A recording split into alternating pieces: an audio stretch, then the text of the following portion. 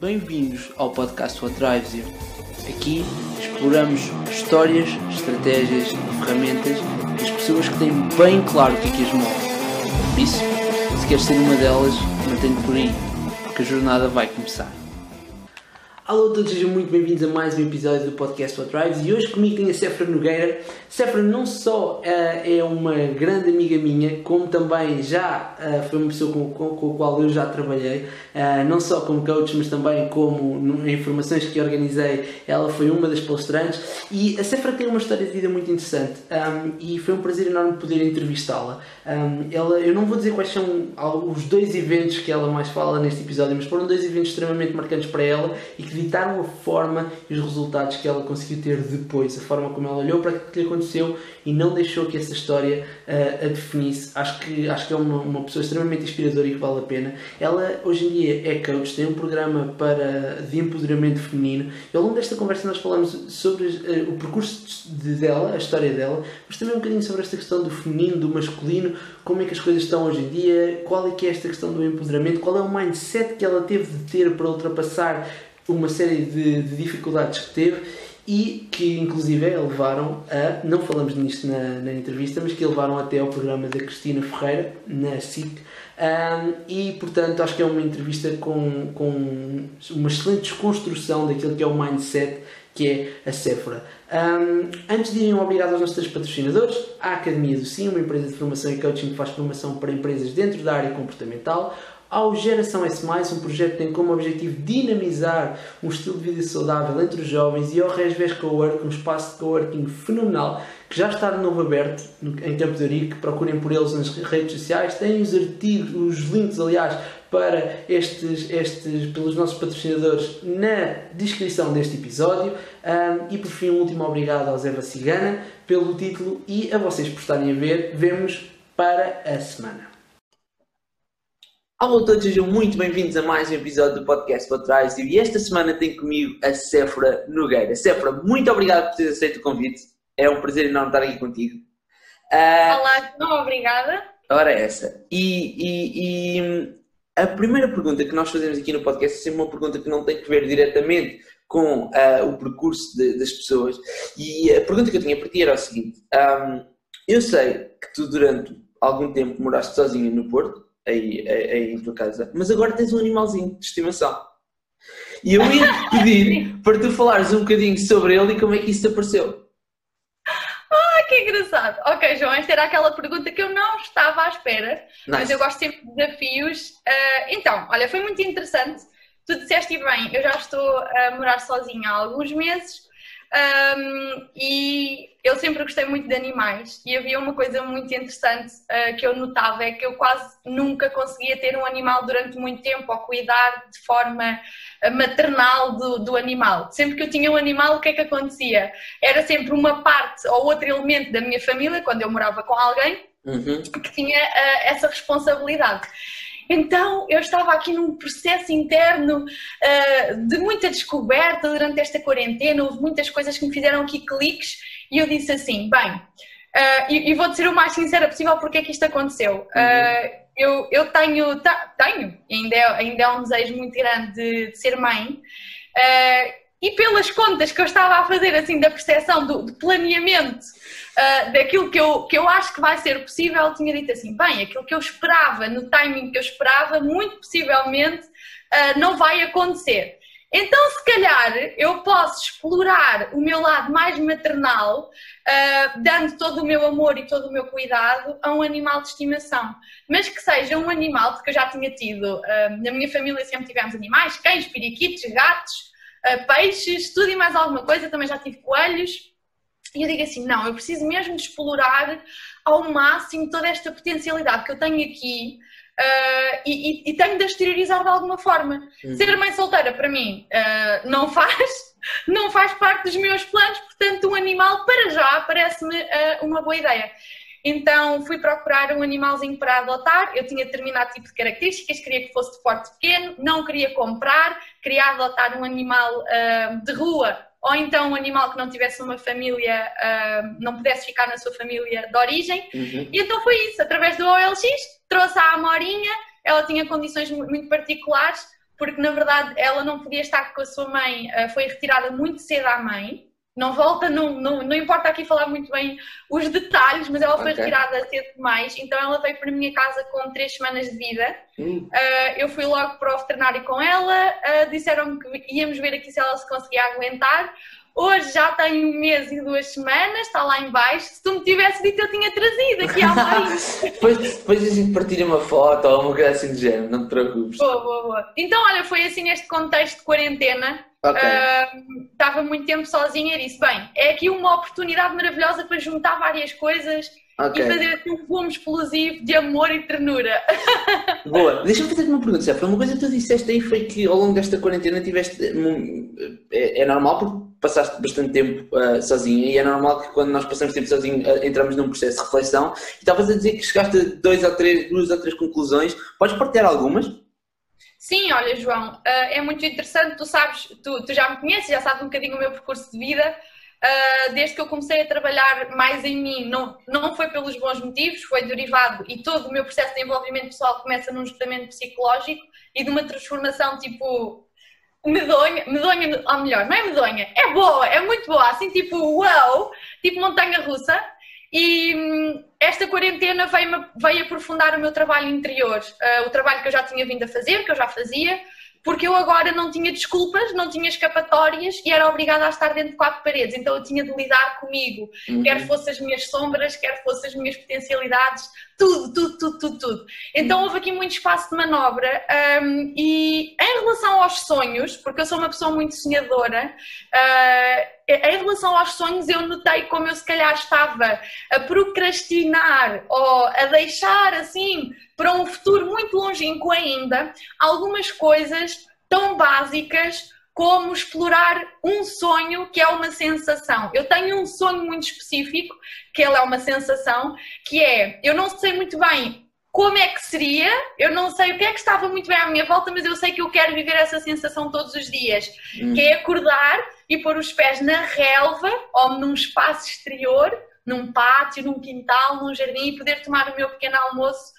ao ar livre, em contacto direto com a natureza. E eu pensei assim, carambas, mas eu não preciso ser nem muito rica, nem preciso ter mega cenas para poder viver já isto. E outra das coisas que eu notei é que durante toda a minha vida diziam-me que eu era uma miúda muito das cidades, porque é verdade, a Sephora desde muito pequena que brilhava, via estrelinhas e coisinhas e holofotes e coisas, palcos, música, lojas, tudo o que seja citadino, estás a ver, a Sephora estava lá e adorava, tinha um fascínio. E eu noto como eu mudei tanto, como toda eu sou um novo ser, e aquela Sephora que gostava das cidades, da confusão, dos barulhos, das luzes, eu notei nesta quarentena como eu já não sou isso há muito tempo. Mas eu estava tão agarrada a essa ideia que eu não me permitia viver a minha essência. E a minha essência é uma pessoa que é muito tranquila, muito calma, muito conectada com a natureza, muito conectada com o seu Deus, com a sua parte mais, com o seu lado mais espiritual. E esta foi a grande verdade que eu notei, que eu não preciso de muitas coisas para ser feliz. Eu preciso essencialmente de estar conectada com esta sensação de ter a natureza muito perto. Não quer dizer que eu não goste do resto, mas claro, esta foi a grande descoberta nesta quarentena. Tu falaste aí do teu esgotamento e é óbvio que temos que ir lá e tudo aquilo que deu origem a isso, mas antes de irmos aí, eu gostava de fazer uma pergunta, que é em relação a essa, porque tu estavas a dizer que eras uma pessoa que era muito mais fascinada pela parte da cidade e das luzes, etc. E agora tens essa questão de estares em contato com a tua essência. Qual é que tu sentes que foi a principal causa para essa transformação? Ou o momento em que tipo deu-te o clique e percebeste que, ok, peraí, afinal isto que eu quero é 180 graus ao lado? Olha, João, isto é muito interessante e muito profundo. É mais profundo do que eu se calhar consiga explicar por palavras. Mas eu notei como em toda a minha vida, de certa forma, acabei por ser condicionada e não vejo isso como uma coisa mega negativa, apesar de nós associarmos muitos condicionamentos a uma coisa negativa, não. Mas toda a realidade que eu própria construí, com aquilo que me foi dado do mundo externo, eu vivia uma vida para agradar e para tentar encaixar aos outros. à comunidade religiosa na qual eu me inseria, ao grupo de amigos que eu tinha na escola. E porquê? Eu ainda há pouco vi uma coisinha tua no Facebook de tu a dizeres que as pessoas diziam muitas vezes que tu eras, como é que era, esquisito?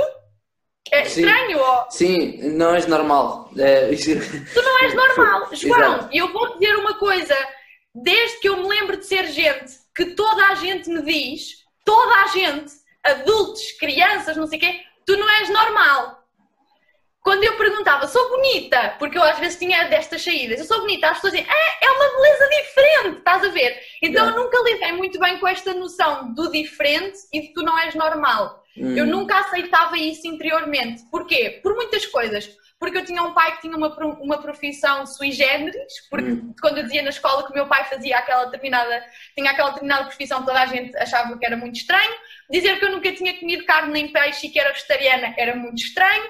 Ter os meus caracóis, que agora estão um bocadinho mais curtos, mas ter um cabelo assim cheio de caracóis também não era normal, porque a maior parte das pessoas tem cabelos ondulados ou lisos.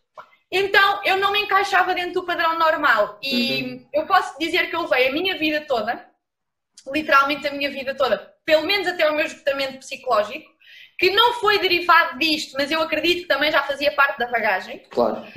Eu levei a minha vida toda a tentar encaixar e a tentar ser normal, porque eu não aceitava a minha diferença ou a minha anormalidade.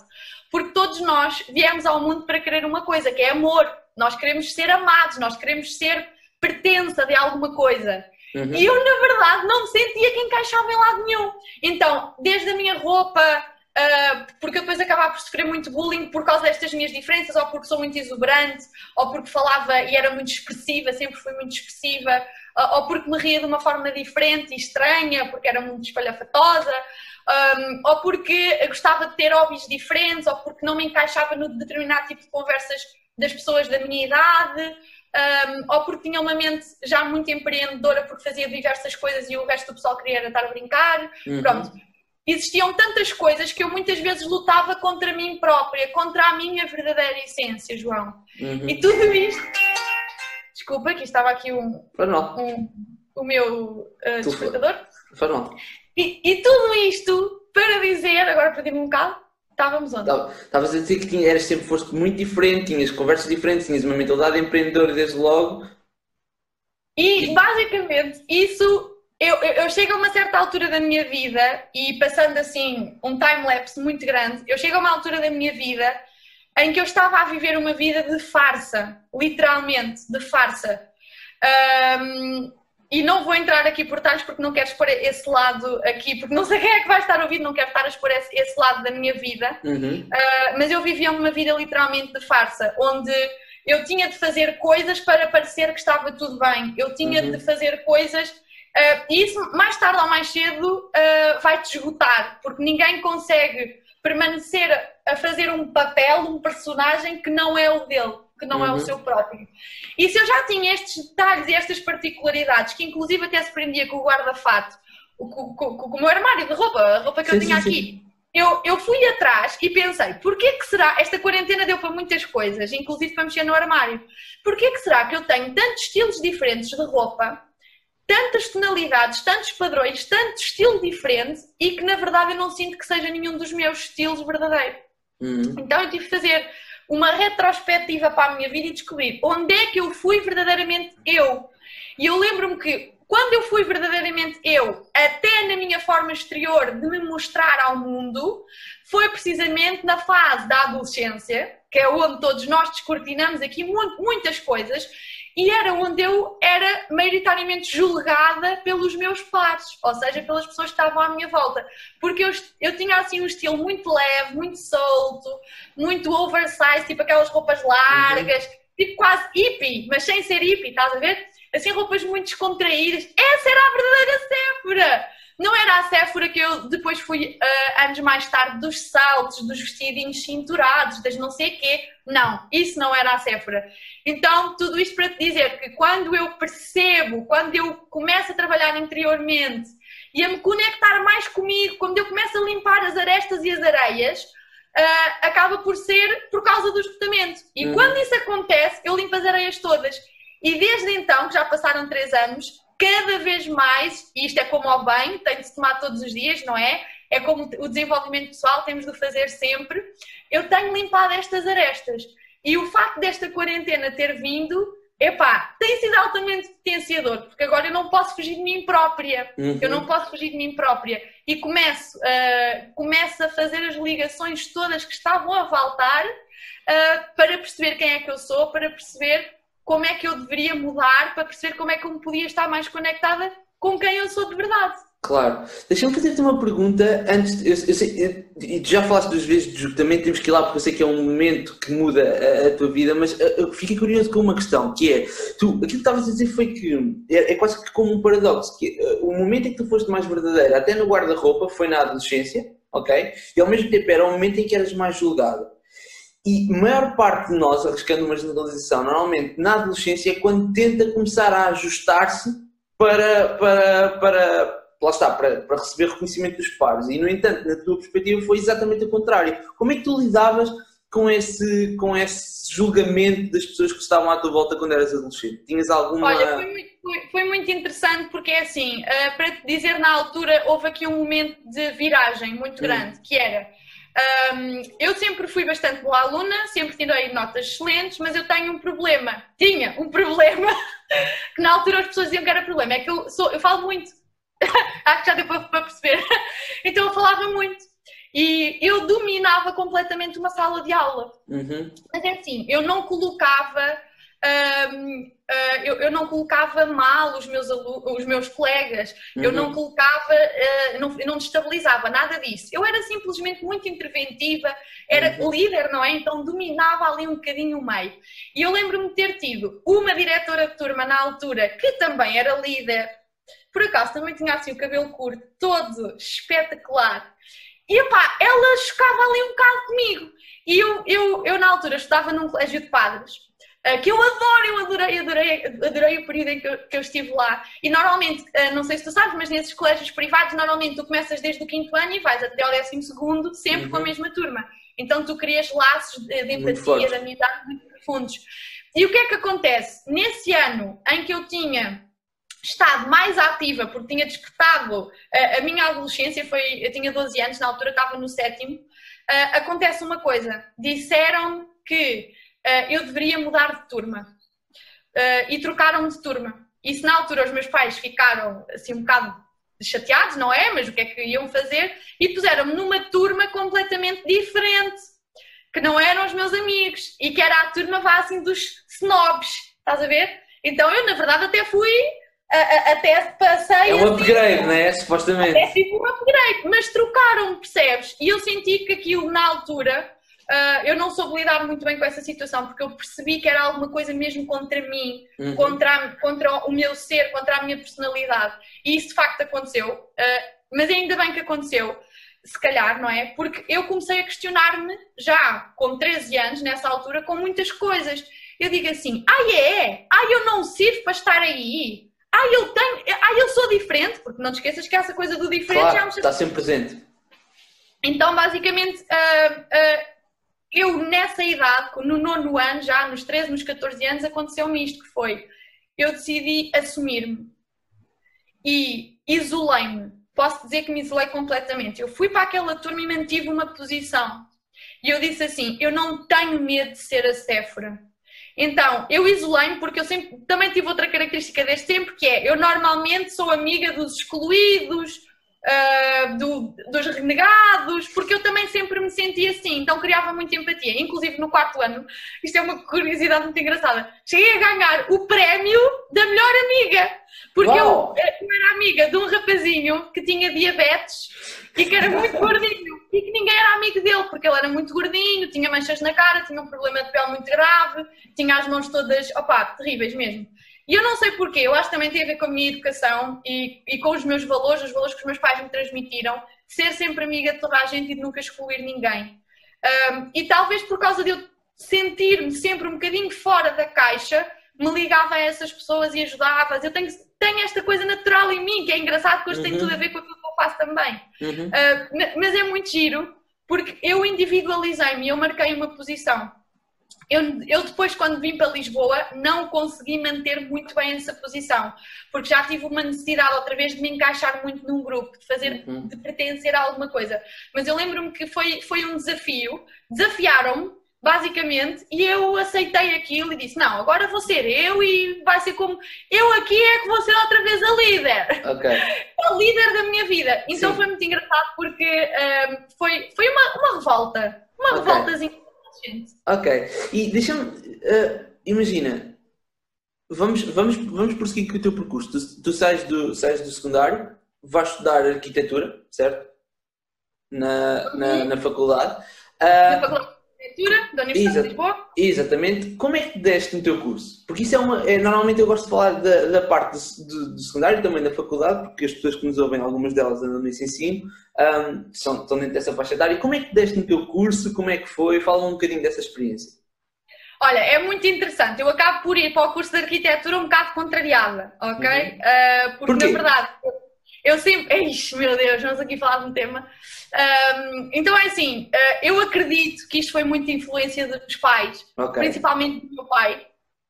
O meu pai tinha um desejo imenso de ser arquiteto. Ele acabou por estudar também na Faculdade de Arquitetura da Universidade do Porto, fez há alguns anos ainda, mas depois acabou por desistir porque teve um chamado espiritual na sua vida e decidiu deixar esse sonho para fazer outra coisa. Como ele costuma dizer, ele deixou de construir casas para construir caracteres. Ou seja, para ajudar pessoas na sua vida espiritual. E eu acho isso lindo, super empoderador. O meu pai, para mim, é uma inspiração. Mas eu sei que ele tem aquele bichinho da arquitetura muito presente. Então, como eu sempre fui muito criativa, muito do mundo das artes, eu sempre estive mais direcionada para a decoração. Eu sempre adorei casas, essas coisas, porque sempre vivi dentro desse universo também familiar, apesar do meu pai nunca exercer, sempre o vi embrenhado em livros, a desenhar no AutoCAD, essas coisas todas. Mas eu queria design gráfico, eu estava muito clara daquilo que eu queria fazer design gráfico. E na altura o meu pai e a minha mãe tentaram de todas as formas explicar-me que o design, se calhar, eu não ia conseguir viver disso, porque em Portugal não sei o quê, e que a arquitetura é o expoente máximo da arte, e que antigamente não existia design, só existia arquitetura, e que os arquitetos também podiam desenhar cadeiras e desenhar mobiliário, e que eu, sendo arquiteta, podia lançar isto e fazer aquilo, e que dava muito mais nome, e não sei o quê, pronto. Basicamente, a Sephora acaba por ir para a arquitetura. A verdade é que me apaixono completamente pelo curso. Adorei tudo. Sempre fui muito boa aluna durante o meu curso de arquitetura. Sempre me apaixonou muito. Mas, na verdade, eu sentia que isto não é a minha cena. Isto não é a minha cena. E sempre que eu tinha uma escapatória para fugir para o mundo do design ou para a área da fotografia, eu sempre enverdava por aí, quer fosse nas optativas, quer fosse depois nos negócios de empreendedorismo, porque foi nessa altura que eu lancei assim o meu primeiro negócio rentável e que dava mesmo dinheiro, ok? Porque eu sempre tinha tido projetinhos pequeninos, mas foi aí que eu lancei a minha primeira marca, o Arte by Sephora, esteve ativo durante 6 anos e foi a forma de eu ganhar rendimentos para as minhas coisas todas, para pagar algumas coisas do curso também, que era a minha marca de fotografia, então eu fazia fotografia profissional. Depois, mais tarde, aqui na nossa conversa, poderemos falar um bocadinho sobre essa área do empreendedorismo, do facto de termos progenitores, ou seja, dos pais ajudarem e facilitarem quando percebem que têm um filho ou uma filha com características de liderança, com características de empreendedorismo e em vez de lhes cortarem as asas, não, potenciam recursos, ajudam, abrem espaço para que seja criado um empreendedor. Porque o empreendedor já nasce empreendedor, ele pode ser fomentado e ajudado a crescer desde que tenha essas características pequeninas. Então, olha, o meu curso teve muitos desafios, porque é um curso com muita carga horária em termos de trabalho prático. Não estamos tanto a falar a nível intelectual, também o tem, mas nós temos sempre muitas entregas, é uma contracorrente muito estressante mesmo. Aliás, foi aí que depois do primeiro ano acaba por surgir a minha doença autoimune. Tive imensos colegas que nesse processo do curso também disputaram vários tipos de doença, porque nós não estamos preparados desde o secundário até à faculdade para ter aquele tipo de carga, e há cursos que são muito exigentes, o curso de arquitetura é um deles, como eu já disse, por causa dos trabalhos, do stress, da imposição que temos de estar expostos. E eu tinha outra particularidade, e deixa-me só referir isto que é muito importante, é que eu sou adventista do sétimo dia. Isso quer dizer que o meu dia de guarda, o meu dia sagrado é o dia de sábado, e o facto de eu não ter o dia de sábado para trabalhar, por minha decisão pessoal, fazia com que eu tivesse de ajustar todos os meus trabalhos, todas as cadeiras durante a semana. E posso dizer uma coisa, eu nisto sinto muito a bênção de Deus durante todo o meu processo escolar, porque eu sempre me recusei, de acordo também com a liberdade religiosa que nós usufruímos dentro do nosso país, a não fazer as frequências que tinha aos sábados. Então muitas vezes eu fazia as frequências à sexta-feira, sempre antes dos meus colegas, frequências que te posso dizer que muitas vezes eram mais difíceis do que as dos meus colegas, e sempre passei com notas muito boas. Máquina. Então eu sinto que nisso até eu acredito que Deus abençoa sempre quando nós somos fiéis àquilo que nós sentimos e que acreditamos que é a verdade. Ok, deixa-me. Eu fiquei aqui com uma pergunta para ti, que é assim, sucintamente, quais é que são. Porque tu disseste que a transição do secundário para a faculdade não estavas pronta, a carga de stress foi muito grande e desenvolveste tudo doença autoimune, que era um capítulo que eu também gostava de falar. Mas antes da doença, disseste isso, que ok, não estavas pronta de passar do ensino secundário para aquilo que a faculdade exigia de ti. Quais é que eram, imagina, se tu hoje em dia fosses responsável pelo ensino secundário, quais é que eram 2, 3 skills ou habilidades que tu fazias questão de todos os jovens aprenderem no secundário para poderem lidar melhor com isso na faculdade? Olha, não estava preparada para esta pergunta, mas ela é muito interessante. A primeira coisa que eu acabaria aqui por referir é nós trabalharmos 2 coisas. A gestão do tempo, porque em termos de carga horária, em termos de desafio, é uma coisa que não tem nada que se compare do secundário. Para mais eu vinha de artes visuais, ok? Isto é importante referir, eu vinha de artes visuais, não vinha das ciências. E em artes visuais, quer se queira, quer não, acaba sempre por o desafio ser ligeiramente menor em termos de puxar pela cabeça, estudo, etc. Porquê? Porque nós temos uma área muito mais criativa, então puxamos pela nossa cabeça de outra forma, que não quer dizer que seja mais difícil nem menos difícil, é diferente. Sim. Mas no meu caso, eu acredito que a gestão de tempo, sabermos gerir melhor os nossos tempos, trabalharmos com uma agenda, sabermos priorizar as tarefas, é muito importante para quem depois entra numa alucinante escola que é a faculdade. Eu lembro-me que estava completamente assoberbada, aquilo dava-me imenso stress. E outra coisa que eu acredito que é muito importante é nós começarmos a trabalhar desde muito cedo, eu até diria que até antes do secundário, a gestão ou a inteligência emocional, desculpa. Acredito que a inteligência emocional é muito importante, porque nós estamos a falar de miúdos, que somos autênticos miúdos quando estamos no secundário, que estão ainda a descobrir. Só o facto de nós termos aos 18 anos, 17 anos de idade, decidir o que é que vamos fazer a vida inteira, eu já acho que isso é um completo absurdo. Desculpa-me aqui a expressão, aqui podemos falar à vontade. À vontade. Porque com 17 anos ninguém sabe porra nenhuma. Opa, nós não conseguimos dizer o que é que eu vou querer ser durante a minha vida inteira. É uma coisa muito grande, é uma coisa muito pesada. Claro. Então eu acredito que aqui nós deveríamos trabalhar a área do desenvolvimento pessoal no secundário. Eu acho que é muito importante, muito importante. A parte da inteligência emocional, para que nós nos fortaleçamos quando chegamos ali quase ao mercado de trabalho, que é uma preparação para o mercado de trabalho, sem dúvida. Chegamos ali à faculdade, que é, ok, eu vou ter de gerir todas estas emoções que eu estou a sentir. Vamos lá acalmar aqui o fogo e começar a deitar água aqui nos vários campos. Claro. Então estas são as 2 temáticas. As 2 temáticas, gestão de tempo e inteligência emocional. E já agora deixa-me só dar este toque para quem nos estiver a ouvir. Que eu acho que felizmente nós estamos a começar a abandonar esta ideia de que aos teus 17 tu tens de tomar uma decisão para o resto da vida. Ou seja, acho que o mercado de trabalho está cada vez mais a mudar. Uma das provas disso é que tu tiraste arquitetura e neste momento não és arquiteta, já lá vamos. E portanto é sempre possível trazer esta mensagem de esperança de que ok, tomas essa decisão, mas isso não é para o resto da vida. Falaste um bocadinho sobre essa questão da tua doença e eu agora ia pedir para tu descreveres um bocadinho que doença é que era, como é que te afetou e de que forma é que depois isso se relaciona também ao outro momento da tua vida mais forte, que é o teu esgotamento. Força. Ok, então João, eu tenho doença de Crohn. Esta doença de Crohn é uma doença autoimune, pode dar desde a boca até ao reto. E basicamente uma doença autoimune nós não conseguimos, a medicina ainda não descobriu porque é que elas surgem, mas está sempre tudo muito relacionado com um pico de stress tão grande, tão massivo, que o próprio sistema se contraria a ele próprio e começa a minar o próprio corpo. Existem muitos tipos de doenças autoimunes, esta é apenas uma, lá está, calhou-me esta da lista variada de doenças, podia ter sido outra qualquer, mas basicamente eu tenho falta, entre muitos outros sintomas, aquilo que acontece é que o meu intestino não consegue absorver de forma correta tudo aquilo que eu introduzo no meu corpo em termos de alimentação.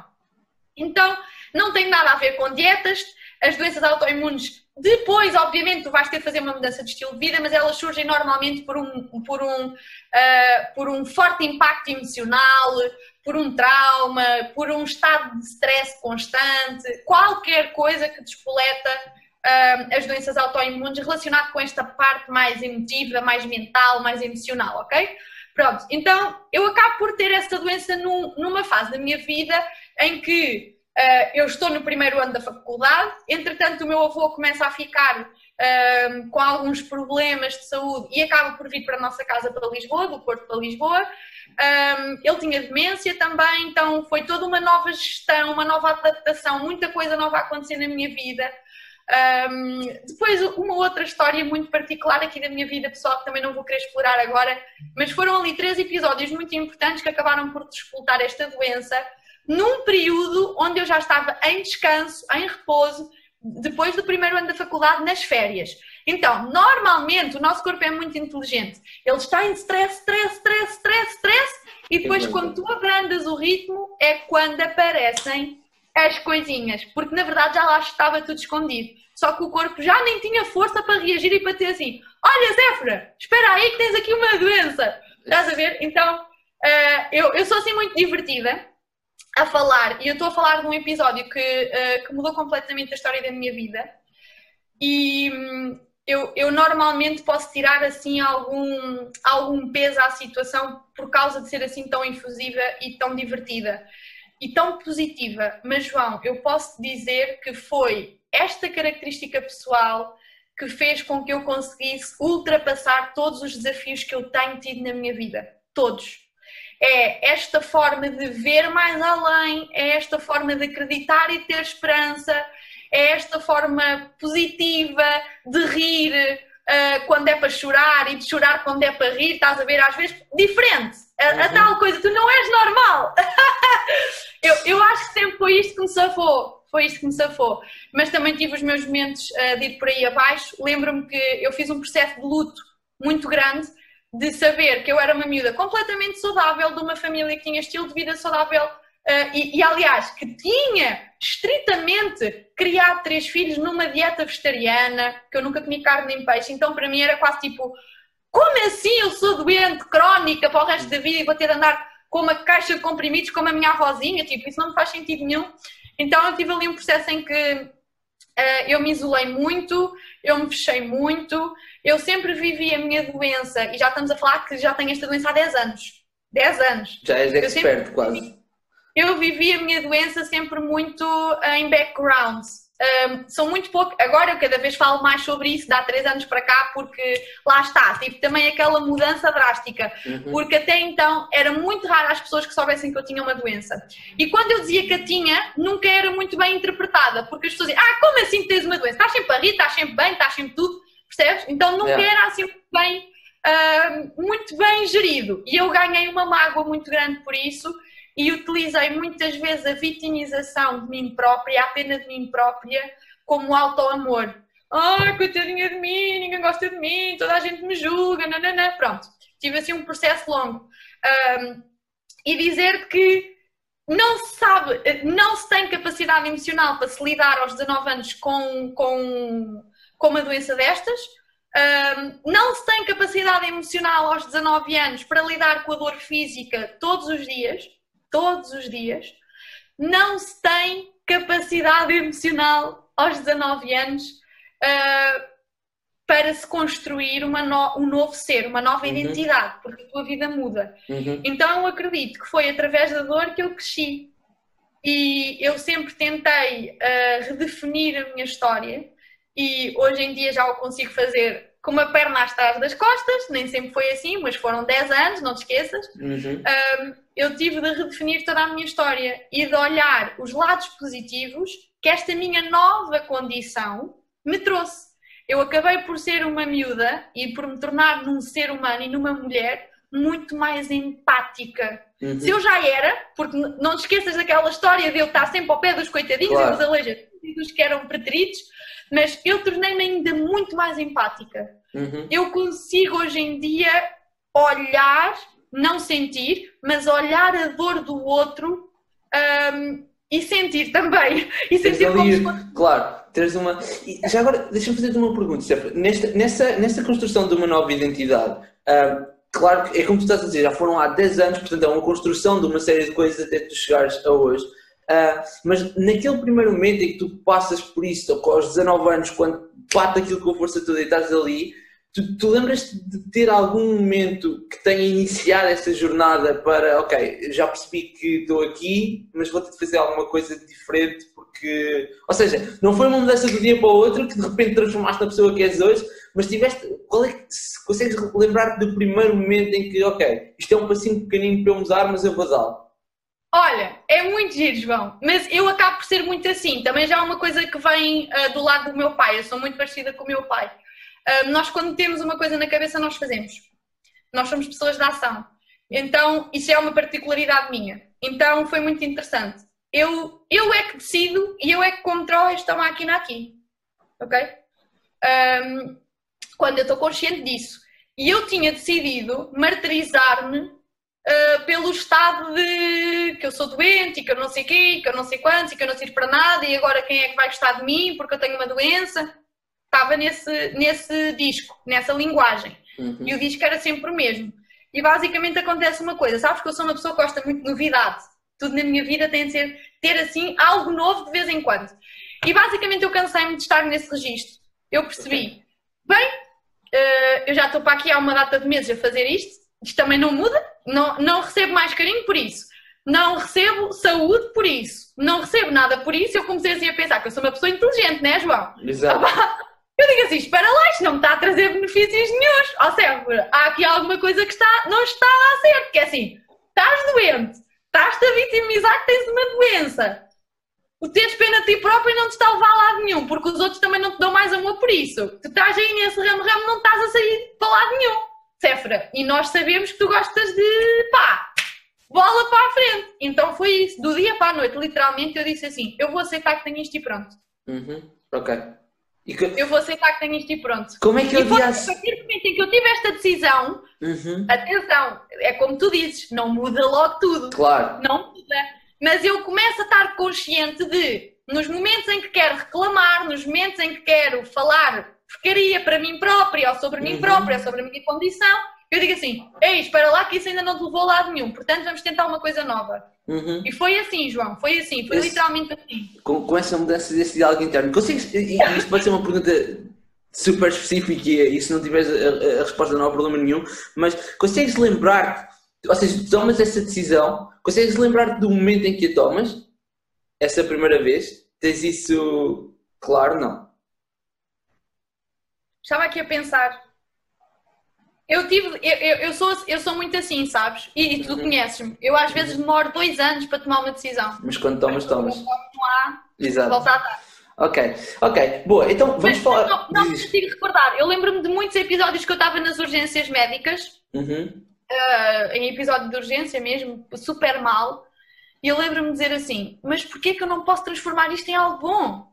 Mas porquê que eu estou sempre a olhar para o lado negativo? E eu lembro-me que eu levava sempre livros para ler. Quando eu estava na urgência médica. Eu lembro-me da altura de andar com um livrinho que falava sobre esperança. Sobre cristianismo, sobre Jesus, essas coisas. E estava a falar sobre aquilo sobre esperança. E digo assim, este livro ofereceram-me. E ele está a ser tão bom para mim. Ele está-me a trazer tanta paz. Porque é que eu não vou fazer isso com esta senhora que está aqui ao lado? Então, eu comecei, e começou tudo por aqui, João. Eu comecei nos episódios de urgência. E é engraçado que fizeste-me lembrar disto. Eu comecei nos meus episódios de urgência por falar com as pessoas que estavam ao meu lado. E levava livros extra, porque era um livrinho assim pequenino, Tipo, Uhum. desses, era mesmo para oferecer. Uhum. E comecei a levar desses livrinhos para dar às senhoras que estavam à minha volta.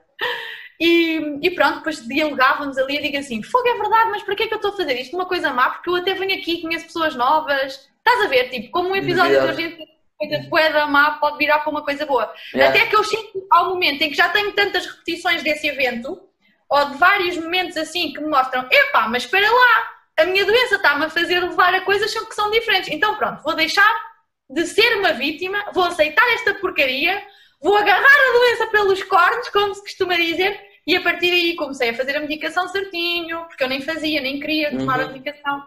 Comecei e a minha vida começa a entrar aos pouquinhos nos eixos. Ok. Para depois chegares há 3 anos atrás ao teu esgotamento, podemos falar um bocadinho sobre isso? Podemos, sim senhora, João. Força, Podemos. então descreve-nos um bocadinho o que é que aconteceu e algumas das razões pelas quais aconteceram. Ok, então já tinha 7 anos de dor física e estamos a falar de níveis de dor muito grandes, ok? Basicamente tu ficas sem força, tu não te consegues manter em pé, eu emagreci muito nessa altura e depois desses 7 anos acaba por acontecer uma coisa que é, se o meu intestino não absorve os nutrientes necessários para o corpo funcionar bem, ele começa a expelir esses nutrientes, porque nós fazemos o processamento das toxinas todas nos nossos rins, no nosso fígado e nos nossos intestinos. Ele começou-me a expelir algumas coisinhas para os rins. Então eu acabei por formar cálculos renais. Cálculos renais, que são pedras nos rins, também é conhecido como litíase renal, que é o nome da doença, dessa patologia, e dizem que ter pedras nos rins dói para caraças, pá, dói mesmo muito. Dizem que é quase como ter um parto. Eu nunca tive um filho, mas já tive Mas já tiveste pedra nos rins. 1 mês e meio. 1 mês e meio, João. 1 mês e meio. Nós não estamos a falar de um dia. Nós estamos a falar de 45 dias. É uma espécie de parto com esteroides, não é? É tipo um parto durante um mês e tal. Constante.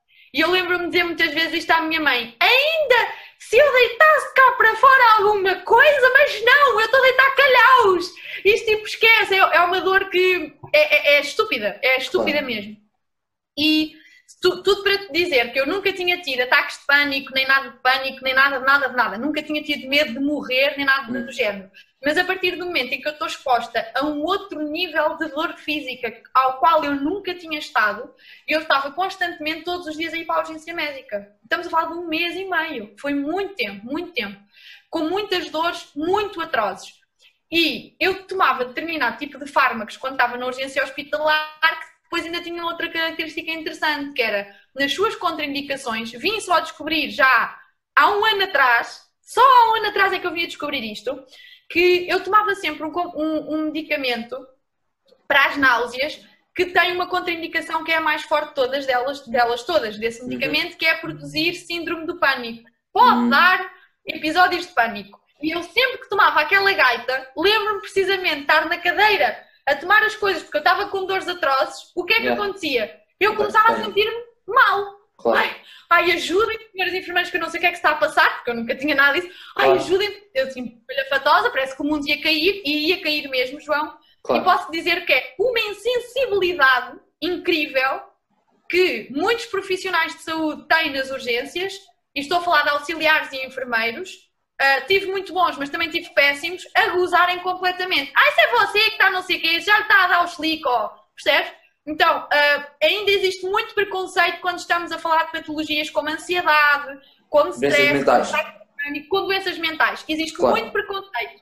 Tanto preconceito que eu própria já me achava florzinha de estufa por estar agora ali a ter ataques de pânico. Que era uma sensação horrível, João, mesmo. Uma sensação inexplicável. De morte iminente. Parece que o teu corpo se vai desligar, que ninguém te pode ajudar, tu sentes o teu organismo a parar e de facto o teu corpo está já a trabalhar através da ansiedade para que o teu corpo se comece a desligar e muitas vezes até tem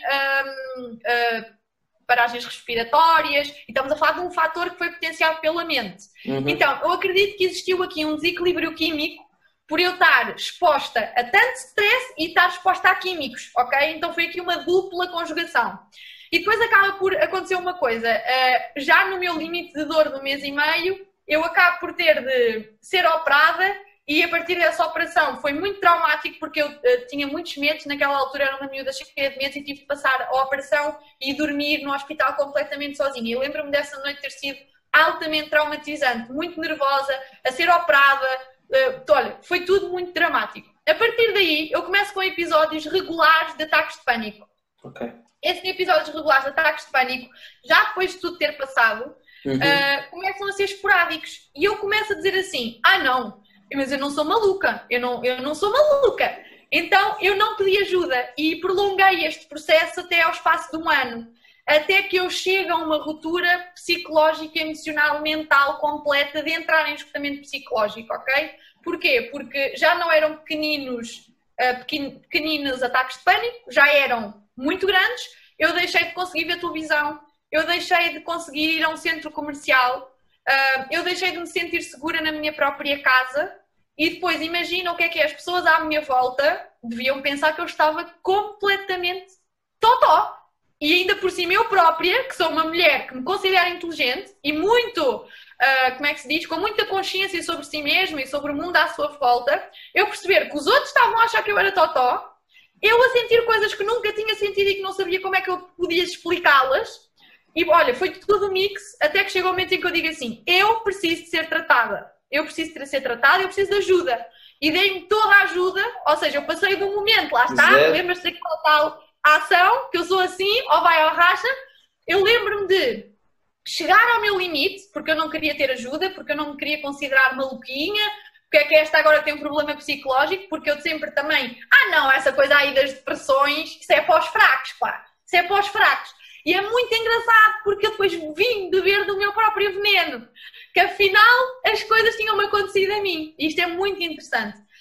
E pronto, João, basicamente depois eu entrei em processo de trabalhar internamente em mim, acabo por fazer psicoterapia, acabo por associar também aqui as sessões de coaching, acabo também por ter de tomar alguns fármacos que me deixaram completamente zombie nas primeiras semanas de adaptação, mas que me ajudaram a reconstruir, a ter espaço mental para reconstruir todo o meu ser, e a partir daí eu começo a perceber quem de facto eu quero ser e o que é que já não me vinha a servir. Porque não te esqueças que eu estava numa fase da minha vida em que tinha um processo de dor muito grande e que estava a viver uma vida falsa. Eu estava a viver numa relação que não me permitia muitas coisas.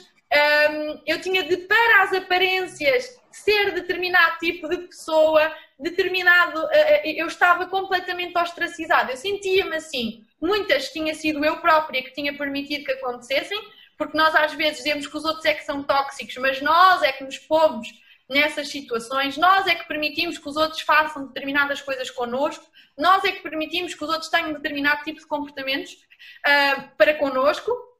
Então eu nem sequer assumia o protagonismo da minha vida, eu não era uma mulher empoderada, não era, ou melhor, era em algumas esferas, porque eu sempre tive muito esta coisa de ir para a frente, de ser uma pessoa da ação, mas não acreditava na minha confiança pessoal, não acreditava em mim, ligava mais à opinião dos outros porque eu não queria ser anormal. Então eu queria me encaixar. E para me encaixar, foi um preço tão caro, que me levou a um esgotamento psicológico. E eu disse, jamais alguém, um grupo de pessoas, o que quer que seja, inclusive a minha própria família, jamais eu vou me colocar numa situação dessas. E é a partir daí que eu começo o meu, que eu acho lindíssimo, processo de descoberta interior, de descobrir quem é que eu sou, o que é que eu quero, o que é que eu vou fazer. Olha, é mágico, é mágico. Ok, Séfora, eu estou a gostar muito e tu és uma empreendedora, tu tiveste N marcas, de quando eras pequenina lançaste em negócios, agora tens negócios e eu sei que o empreendedorismo é uma coisa que tu valorizas muito. Eu se calhar vou deixar o empreendedorismo mais para o fim, porque há aqui uma coisa que eu acredito que pode ter ainda muito mais valor para as pessoas que nos ouvem, porque o empreendedorismo é um tópico que tem 3, 4, 5 participantes convidados que falam sobre isso, mas aquilo que eu queria perceber era um bocadinho desconstruir um bocadinho o teu mindset, ok? Porque uma das coisas que tu disseste neste momento foi, ok, eu decidi que não havia uma pessoa, um grupo de pessoas que me fossem influenciar, inclusive a minha família. E essa batalha é uma batalha que é muito constante em muitas pessoas que começam a trabalhar desenvolvimento pessoal. Há muitas delas que nem sequer têm essa consciência, há outras que desde muito cedo que têm essa batalha interna, não é? Temos não sei quantos jovens que hoje em dia decidem seguir determinados cursos, como no teu caso, felizmente tu acabaste por gostar de arquitetura, mas há muitos jovens que deixam influenciar-se por essa barreira social, há muitos adultos que se deixam influenciar por essa barreira social, principalmente da parte da família. E eu ia-te perguntar, ok, quais é que foram estratégias, o que é que tu disseste a ti própria, mecanismos que tu utilizaste para conseguir desprender dessa percepção daquilo que a tua família achava em relação a ti? Olha, isto é muito interessante, João, porque eu sinto, lá está, eu sinto que eu já tinha laivos de empoderamento, ou seja, neste sentido de, ok, eu não quero fazer isto, toda a gente diz que eu tenho de fazer isto para ser aceite, para ser bem-sucedida, para não sei o quê, mas eu penso de forma diferente. E nós às vezes ligamos muito à opinião dos outros, e aquilo que eu comecei a fazer foi, a opinião dos outros gera-me muita dor. Gera-me muita dor. Eu lembro-me que eu sempre que me expunha, porque o empreendedor acaba por ter muito esta característica da exposição, ou seja, ele acaba por ter de mostrar aquilo que ele sabe fazer. E sempre foi uma coisa que eu fiz muito. Foi mostrar aquilo que eu sei fazer. Nas redes sociais, na escola, em todo o lado eu mostrava, não tinha medo de mostrar. Mas recebia muito julgamento também. Muito julgamento. Porque quando tu te mostras, quando tu te expões, tu recebes dos dois lados, coisas boas e coisas más. E nós sabemos que esta humanidade linda que aqui vive é feita de pessoas boas e de pessoas com características que têm de limar. Exato. Então, e depois podíamos explorar porque é que as pessoas são assim, mas não é para aqui chamar. Basicamente, eu comecei a notar uma coisa. Bem, se eu me visto de verde ou se eu me visto de azul, eu vou ter pessoas sempre a criticar. Se eu vou mais para a esquerda, se eu vou mais para a direita, eu vou ter sempre pessoas a criticar. Mas eu parada não posso continuar, porque eu tenho aqui coisas dentro de mim que eu preciso trazer cá para fora. Então foi, lá está, uma disruptura que eu tive de fazer neste meu processo, porque eu dava investidas e depois recuava, que é, eu exponho-me de uma determinada maneira e recebo montes de paulada. Pau, pau, pau, não é assim, não podes fazer, não sei o quê. E não estou a falar da família, estou a falar às vezes até das pessoas à minha volta, dos seguidores que eu tinha. Eu lembro-me muito bem que na altura, quando eu decidi, há 3 anos atrás, entrar no marketing de rede, no marketing multinível, com um determinado tipo de empresa, lembro-me na altura que eu tinha um blog de alimentação saudável e vegetariana, no primeiro dia em que eu disse que tinha ido só conhecer a marca, tive logo perda de seguidores, montes de gente a falar mal de mim, montes de gente a dizer que eu era isto, que eu era aquilo. Eu deixei-me completamente ficar desmotivada para baixo. Digo assim, eu demorei tanto tempo a construir esta comunidade orgânica e agora estou a perder montes de gente. Não vale a pena o esforço, não vale. Mas eu depois fiz 2 tabelas mentais, que era, ok, o que é que eu ganho se continuar a fazer aquilo que os meus seguidores querem e o que é que eu ganho se eu fizer aquilo que eles não querem ou que eles acham que é errado, porque opiniões todos temos, assim como temos um umbigo e na verdade não serve para muito o umbigo, acho eu.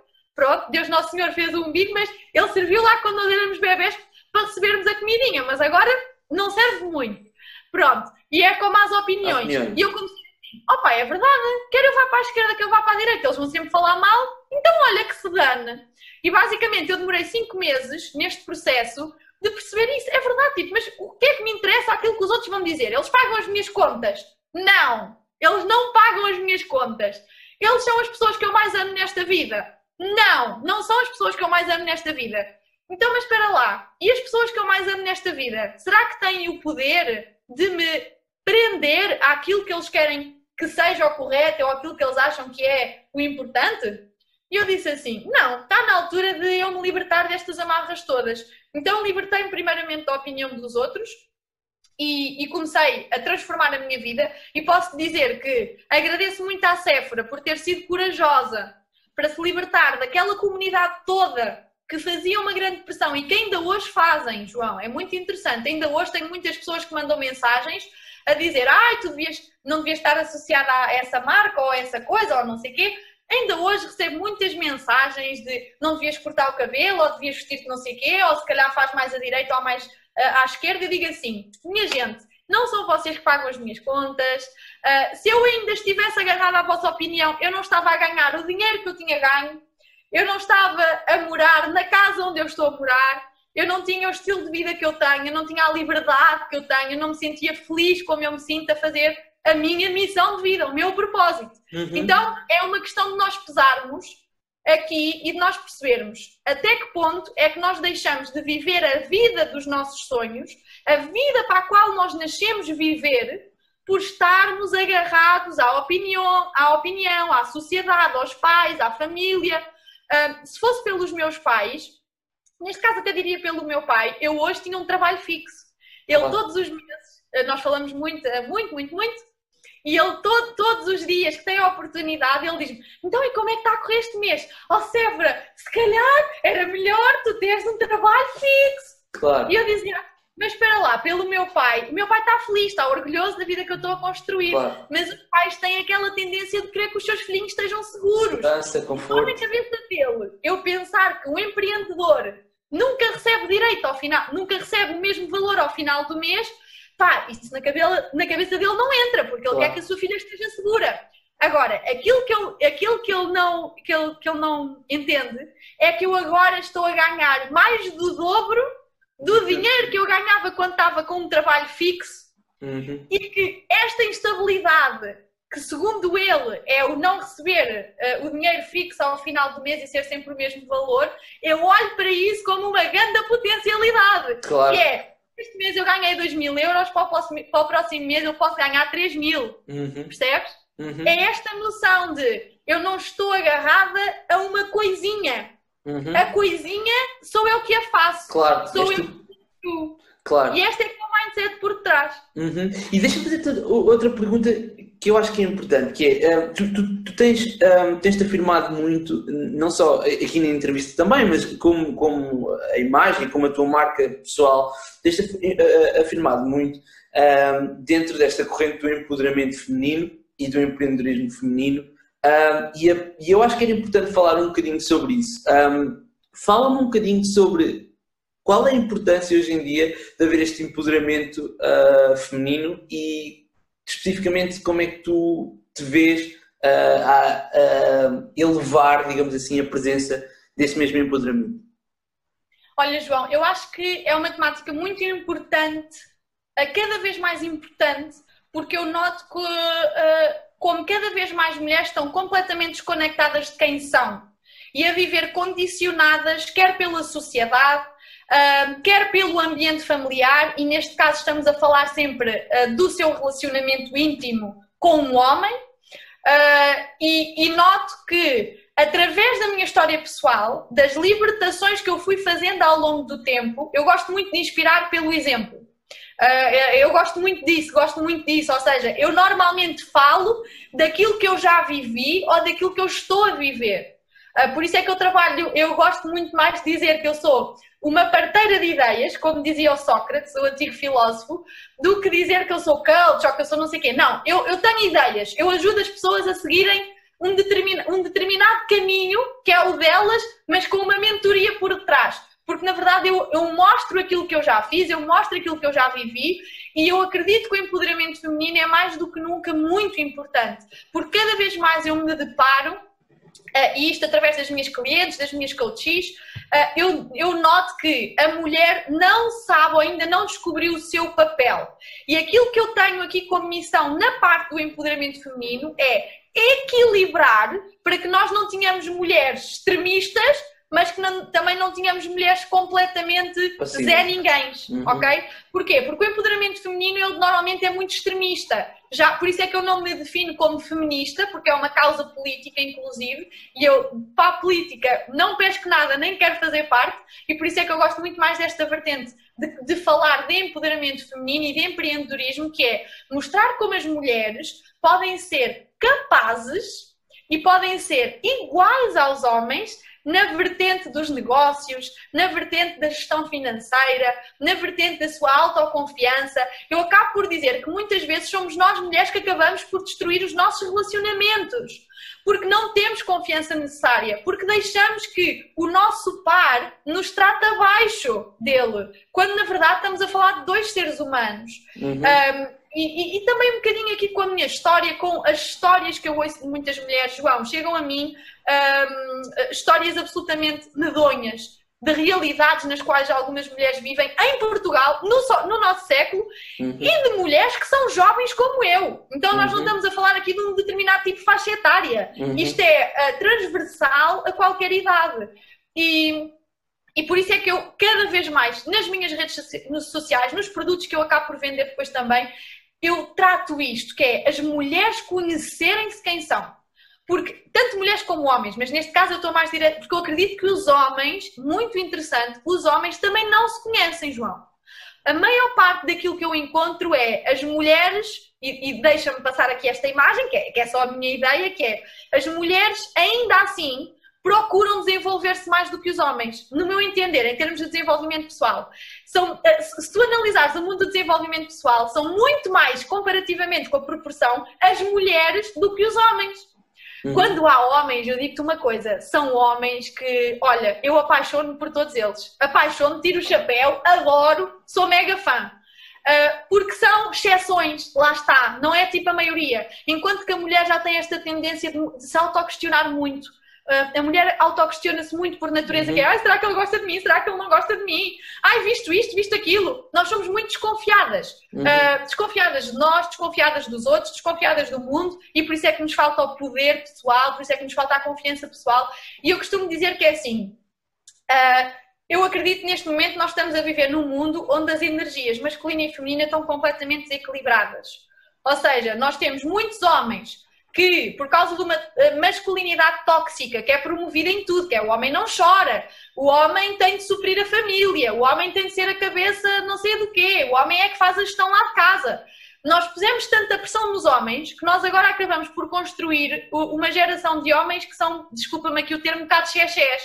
E depois acabamos por construir a sociedade, uma rede de mulheres que são muito homens, por causa de todo o empoderamento feminino, que as mulheres não podiam votar, as mulheres não se podiam divorciar, as mulheres eram apedrejadas em certos países, as mulheres eram violadas dentro do próprio casamento.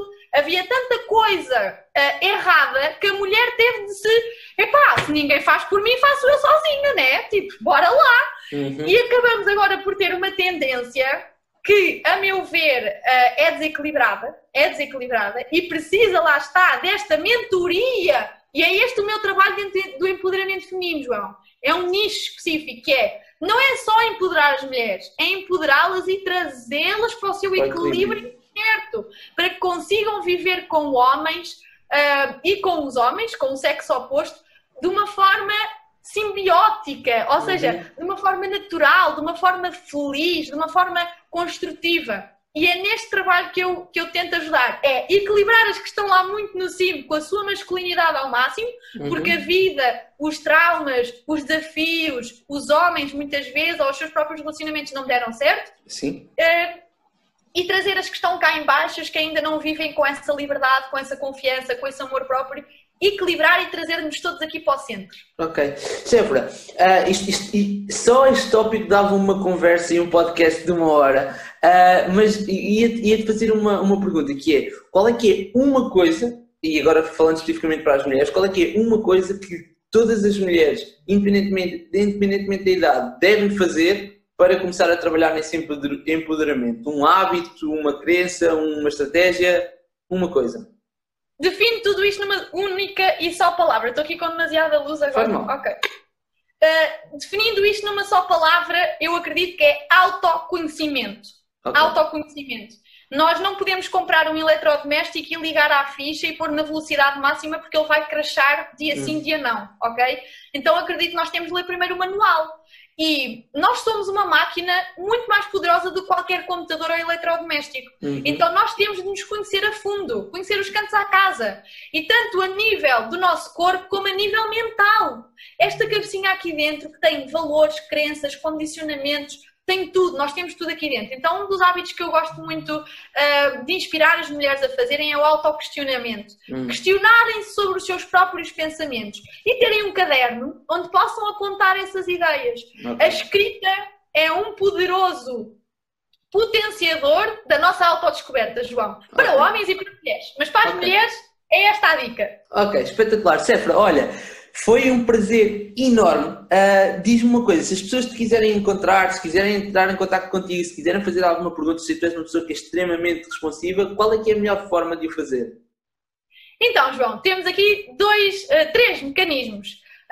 Podem, através da minha rede social, eu utilizo muito o Instagram, então podem pesquisar por lá Séfora Health Coach. Tenho também, depois, um podcast, que não é tanto para me perguntarem, mas é para ouvirem as minhas ideias. Tenho também um podcast que chama-se Manhãs com a Séfora e, igualmente, um canal do Telegram, onde eu coloco lá muito material pertinente, muita informação poderosa, tanto para homens como para mulheres, ok?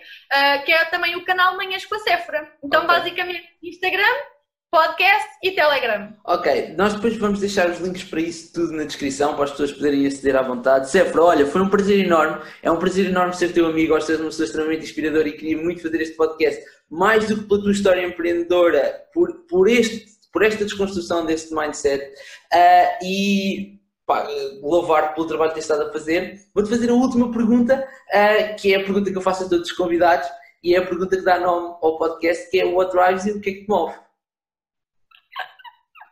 Olha, o que é que me move? O que me move é uma coisa que eu acho que move muitas pessoas também, que é o ajudar o próximo. Isso é o que me move, é eu sentir que estou num estado de contribuição constante. Então eu posso dizer que tudo na minha vida eu faço para dar. Isto é muito engraçado, isto é o que me move. Eu trabalho em mim para dar, eu faço em mim para dar, eu leio um livro para partilhar, eu vou comprar um vestido para depois indicar se é bom, se não é, se não sei o quê. Estás a ver? Tudo na minha vida se move pela contribuição, por ajudar as pessoas a serem mais. Ok, espetacular. Séfora, olha, muito obrigada por ter aceito o convite, acho que foi uma conversa muito interessante. Para aqueles que nos estiverem a ver, já sabem que podem subscrever o podcast tanto no Spotify como no YouTube, depende de onde estiverem a ver. Partilhar, gostos, são sempre bem-vindos e até à próxima. Séfora, muito obrigado, vemo-nos no próximo episódio.